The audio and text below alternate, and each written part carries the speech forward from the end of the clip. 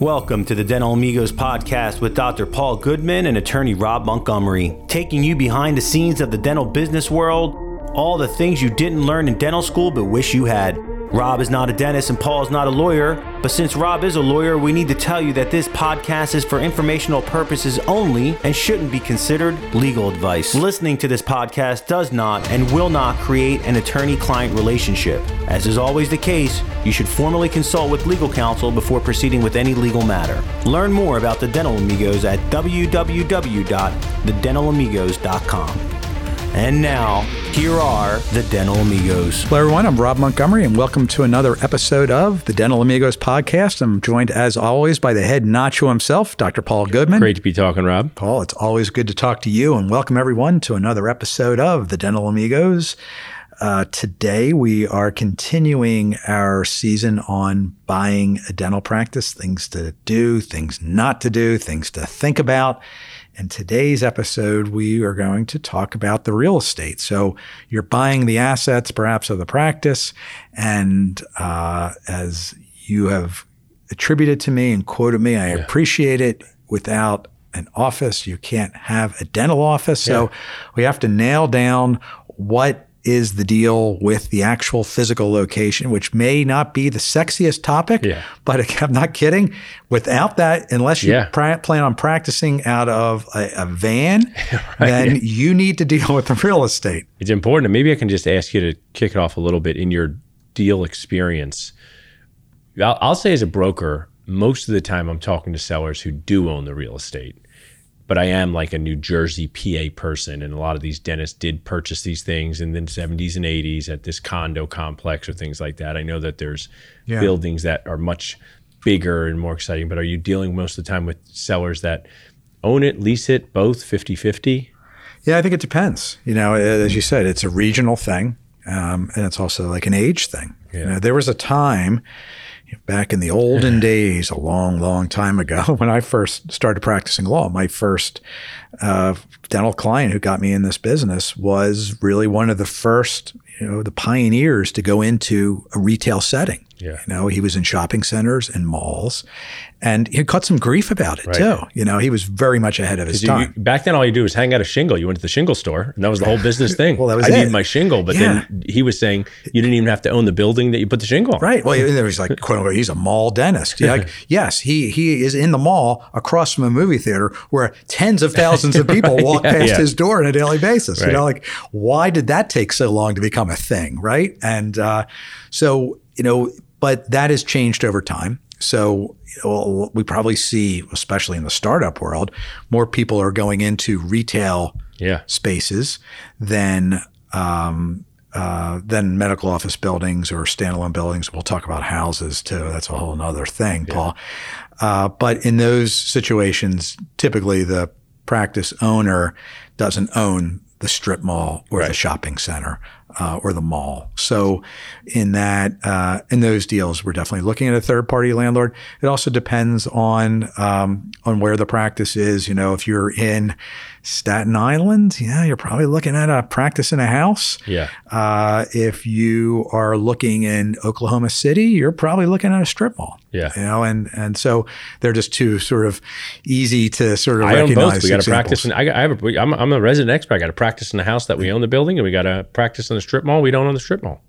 Yeah, I would say, and let's just talk about practices in houses.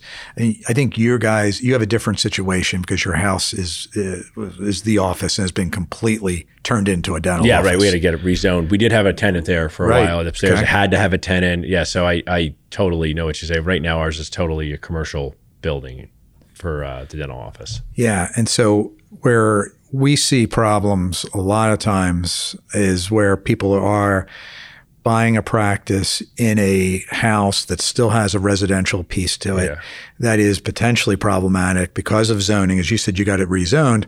A lot of times people don't get these rezoned, and then it's like there are requirements that the dentist needs to live in the house. Yeah, how did this happen? It was my dad's practice. I used to come home from school when we were moving and go upstairs with the owner dentist's widow and play cards and eat saltine crackers because That's a crazy memory. It was in the house. I mean, right. What did dentists do? We're like, you know what we should do? We should take our incredibly stressful job and we should put it right inside of our house. Right? We should have no arm's length away from our stress. Right. Well, that's what lawyers did in COVID. That's a whole other thing, right? Yeah, but your clients didn't come there, so that's true. So basically, you're just kind of putting this on its own island of if you're a buyer like this season talks about, and you're purchasing a practice that's inside of a house with rules to live inside of the house, be extra cautious. Yeah. And there are other issues that come with that, because then the day is going to come when you have to transition the practice. And now you've got this real estate that's a little quirky. And you said, you want to buy my practice? Yeah. Do you want to live upstairs? No, and somewhat, and again, it depends where you are, right? So in Pennington, the commercial area in Pennington, as I understand it, and other places like it, are houses. They're residential places that have been converted to businesses and professional offices. That's the nature of the beast. But that's not always the case. So if you're buying a practice in a house, that may already be an antiquated piece of real estate. Right. And what happens 20 years from now when you want to go transition the practice, it's going to be even that much more antiquated. Yeah. And know that with all these zoning issues, they pose problems for the practice transition, and it's a whole myriad of things. But, talking to my team the other day, we have a couple of deals where we're dealing with sort of the collateral impact of having houses or buying practices in houses. And like more often than not, there are problems, and even if you're able to kind of get through them at the time of the purchase, realize that this is going to be your hot potato to deal with down the road. And so, I would caution people who are looking to buy practices. So then using me as an example, we have a practice in Ewing, New Jersey in a strip mall. We lease it. We don't own the strip mall. Mm-hmm. So if we wanted to sell this practice, the buyer would be looking at taking over our lease, making sure it's they can't get kicked out, things that you've talked about leases in the past, which leases can be way more exciting than they sound. Yeah, well, that's important too. And so that's the other type of sort of real estate species in a practice transition where you have a third party landlord, where you have to get consent to assign that lease to your buyer. Yeah, typically, and this depends on the strength of the lease too. And this is where you want to have good language in that lease that allows you to assign it to a buyer of your practice with minimal or no landlord involvement. You don't want the landlord to have too much of a seat at the table to evaluate your buyer. And, this is something that we deal with when we're negotiating leases. And the landlord will say, well, I want the ability to approve my tenant. Okay, we're going to give you a dentist who is creditworthy enough to get a loan for $800,000.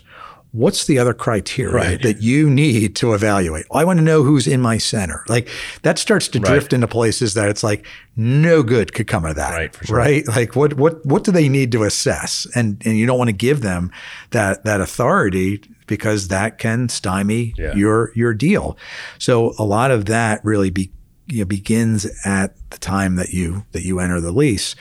And but from a buyer in a practice transition, unfortunately, you don't have a whole lot of leverage to negotiate with that landlord. Yeah. And so a lot of times you get stuck with what your seller agreed to. Now, that being said, lenders are going to require most of the time a lease that is coterminous with the lease term. So if you're signing a 10-year loan, then you're going to need to have control of the lease, either term or renewal term of 10 years. So if there's only 3 years left on the lease, then you as the buyer have a little more leverage to go to the landlord and say, I want to extend this by 7 or 10 years and add a 5-year renewal term.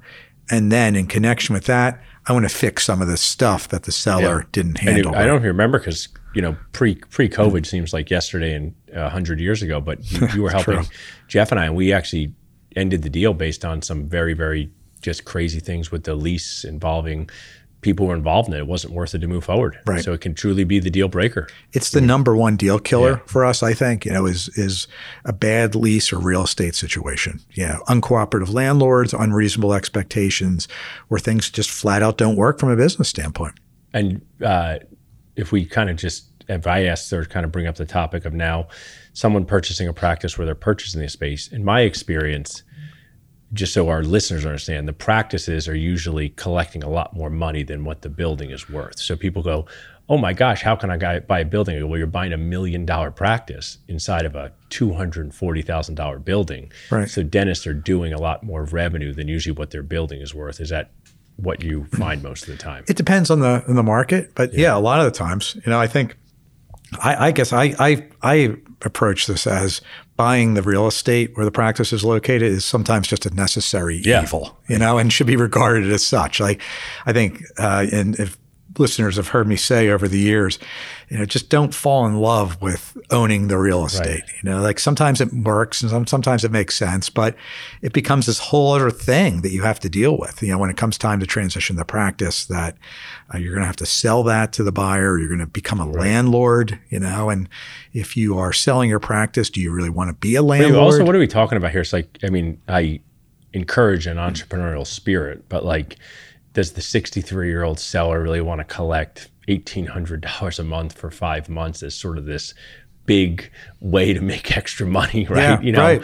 It's like, so I find sometimes it is as we talk about these deals, it's also just another, we did this back in science class, litmus test, right? For the get along ability of the person you're dealing with. Mm-hmm. Yeah. And look, and really, you're selling your practice and you're going to move to Palm Beach. And then a month later, you get this call from the tenant. The roof's leaking. Right. There's a problem with the parking lot. There's a sinkhole next door. Like you got to deal with that stuff, and it's nice to get the money, right? Like you collect the rent. But anybody that owns investment real estate knows that, you might go for several months and even years where everything just runs on autopilot. And then all of a sudden you feel like every week you're throwing money and time. And also, this is the moment, if someone buys the building and they pay it off and now they're going to sell their practice and they bought a $300,000 building, it's paid off. Why not just sell it? And now you have a whole nother win to the day of closing, right? It's like you sell your practice for $750,000, you get $300,000 for a building. It's a nice day, and now your hands are totally wiped, as they say, of the whole thing, and you can now it's the new buyer's deal. It's they have the building and the practice. Yeah, it's a great point, Paul. And the other thing too, from a buyer's perspective, is we talk about sort of like where the modern practice is located. And again, this varies, by region as well. But again, as we said a few minutes ago, a lot of the good locations where the demographics are good and you've got lots of foot traffic and they're modern offices are not in buildings that you can own. Right, exactly. Right? They're in retail centers, and it's not about owning the dirt. It's about making money as a dentist. That's a good point too, because to people, it's great to have goals and visions, but I'm saying, Paul, don't show me any practices where I can't buy the building. I go, this is just unnecessarily restrictive for the most important decision of your life. Right? Yeah. It's almost like saying, it's like, don't show me any homes that don't have a pool, but I want to be in the school district and I need to be in this area. I say, well, you could join a pool club. I mean, you've said at lectures, hey, if you want to invest in real estate, go do that somewhere else. Go buy some commercial grade investment real estate that has a liquid market. And, again, falling in love with owning the real estate is just, I think, is a really bad idea. But, so sometimes we are looking at the situation where you would buy the practice and then have to enter into a lease with the seller. And with that, you have to approach this just like any other landlord. Yeah. It's an important aspect of the deal.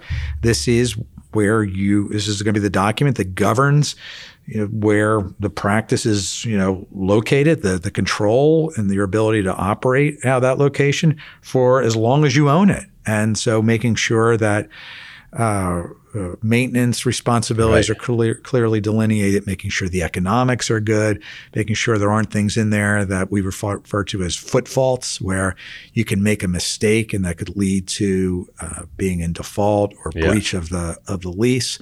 Because again, if you've paid $1 million for the practice, you need to be able to have a place to practice. And also, you never know I've seen things go in all different directions. Things can happen with real estate that you can't predict long term. And as the buyer, you do get to control your own destiny when you own it. And maybe you just want to, if my brother and I, we don't have the bandwidth, we could just sell our building and move our practice into a larger location in a I don't know, retail complex we want, but we just have total control of our destiny. Mm-hmm. Yeah, that's great. And look, again, maybe you make $500,000 a year being a dentist.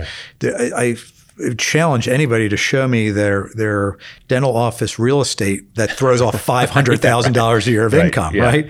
It's the reason why DSOs don't buy the real estate. You know, it doesn't throw off any cash. There's a hassle factor to it too. I think what you're bringing up is like this piece, which isn't talked about enough, winds up becoming a big deal. And you're saying it kills deals. Mm-hmm. It also creates a ton of friction, I found, as a broker, where, mm-hmm. you know, somehow it's like almost like we've gotten on the same page about the Eagles and the Giants. Now can we start fighting about politics? I'm like, oh, geez, right? Yeah. So it's like you got to kind of get these running side by side throughout the deal with whatever it is. It sounds like, you know, you helped my brother and I realize we shouldn't do this deal because it was a third party landlord, right? And it was unreasonable, right? And then it, you know, I also find, Rob, maybe from a buyer's perspective, the seller kind of always thinks their building should be like a professional model. So meaning like, it's like when your grandparents thought you should be like a model, but the real world's like, we're not going to pay your child to be a model. Right. Go, my building's worth a lot more than what people say it is. And that can create a lot of friction.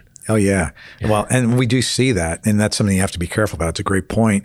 As a buyer, you know, if the seller wants to sell the real estate for more than it appraises for, and they, you know, graciously, put air quotes around that, agree to hold a note for that difference, you have to be careful. Because when it comes time to sell that real estate, you're only going to be able to sell it for what it appraises for. Yeah.